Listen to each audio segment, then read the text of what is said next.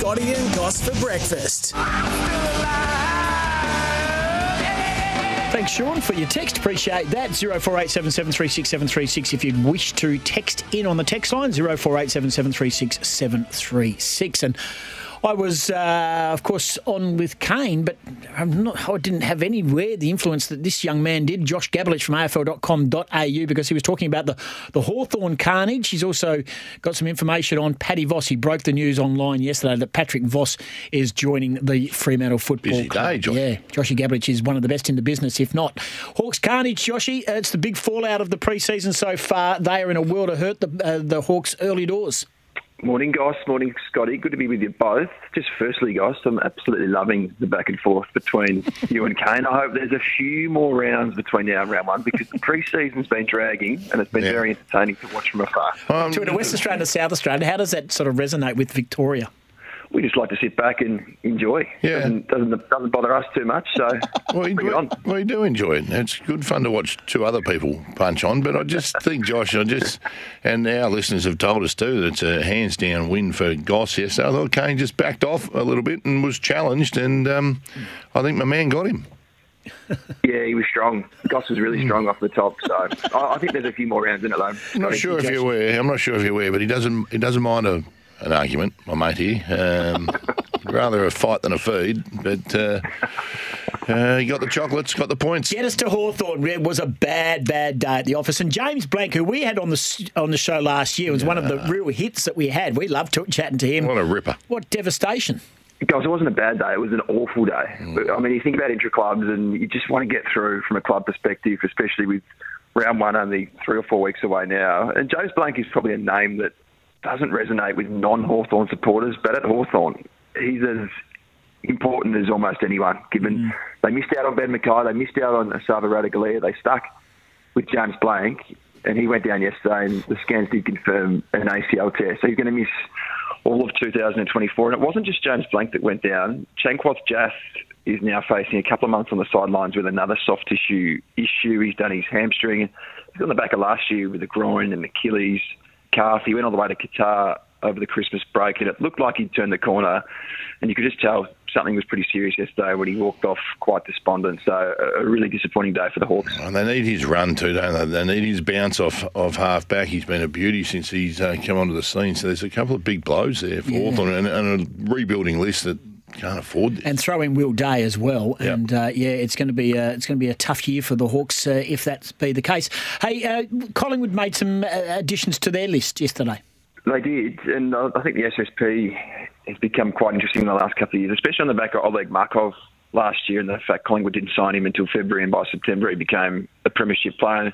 And they trialled 6 players across the period, and yesterday they made a decision on 3 of them. And a lot of good stories, I think, come out of the SSP, and one of the best ones since they introduced this rule was Lockie Sullivan yesterday. 26-year-old, was going to go back and play local footy before Derek Kine, the long-time Collingwood recruiter, called him in December and said, hey, would you consider coming down for a trial? And they were really looking at him for a VFL spot on their list. And his form across December and January, and in Wednesday night's intra-club forced their hand in the end, and he finally gets an opportunity at 26. And Josh Hare gets a chance as well, a second chance. He was delisted at Essendon just over 12 months ago. And he tore his hamstring off the bone last week. He's going to be sidelined for 3 months.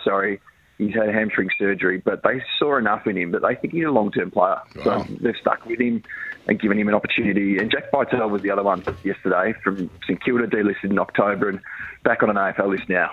Good stories, and gives guys a chance. 26-year-old, it actually sends a message to everyone across that might have missed out on being drafted, might be gutted, might be disappointed, but it's just never too late, and you get that opportunity, anything can happen. Yeah, very true. Hey, Josh, yesterday I texted the Fremantle Football Club, no names, no pack drill, but I texted them and I said, will you be announcing any SSP players today? And I was told politely no.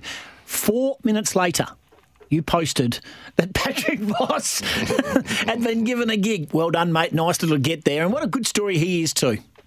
Well, especially in Victoria, Goss, there's so much interest in the big clubs, and Essendon's a massive club down here. And there are a lot of Essendon supporters that were pretty disappointed that the Bombers didn't offer him another contract last year. Won their best and fairest in the VFL, kicked 30 goals, never got an opportunity at senior level. And I've kept tabs on him from afar. Obviously, haven't been on the ground over in Perth, but I've heard really good things about the way he's trialled across the summer. kicked 4 goals on the weekend in match sim, and it's clearly been the standout of the 4 that have trialled. So I wasn't too surprised to hear that he got the gig in the end. I think Dan McKenzie potentially would have got the other spot if he had have remained fit, and obviously really disappointing what happened with him in that hamstring in the end. But from what I understand, they're going to keep that other spot open for the mid-season draft. But Patrick Voss, he gets that opportunity again. That he does. Hey, mate, can you sniff the start of the season? We're speaking to Nathan Broad after 7:30. We were touching base with Broady earlier in the day before we did our chat, and he just said we're just sick of playing against each other. We want to get some serious stuff out the way, and it does get a little bit more serious from here on in. It does. I mean, there's just been a lot of fluff content-wise, gosh, over the last month. I'm looking forward to some real footy stuff. I mean, even though injuries aren't great, it just shows the appetite for fans, knowing that selection is just around the corner and all those sorts of things with debuts and new faces and those sorts of things. So I think there's a lot of excitement in Melbourne. I'm sure it's the same in Perth. It is. Last one for you before I let you go. Scotty has asked this of most of our guests so far. Who's your on the rise and who's the falling club if you were to predict something, Josh Gabelich? Well, I think St Kilda overachieved last year. I can't see them playing finals again, so I see them as a little bit of a slider. And for me, I like the Crows in their build under Matthew Nicks. I know it's been slow. They should have played finals last year. It was their own fault in the end. Forget the saga at the Adelaide Oval late in the year. I think they're going to be a riser. I think they might be pushing in around the top 6. I don't see them as a top 4 side, but I think they're going to be a riser. Always like our chats, and we always like the fact that you take time to chat to our WA audience, Joshy, and appreciate your work, and you can see it all on afl.com.au and on socials as well. Thanks for joining us, mate.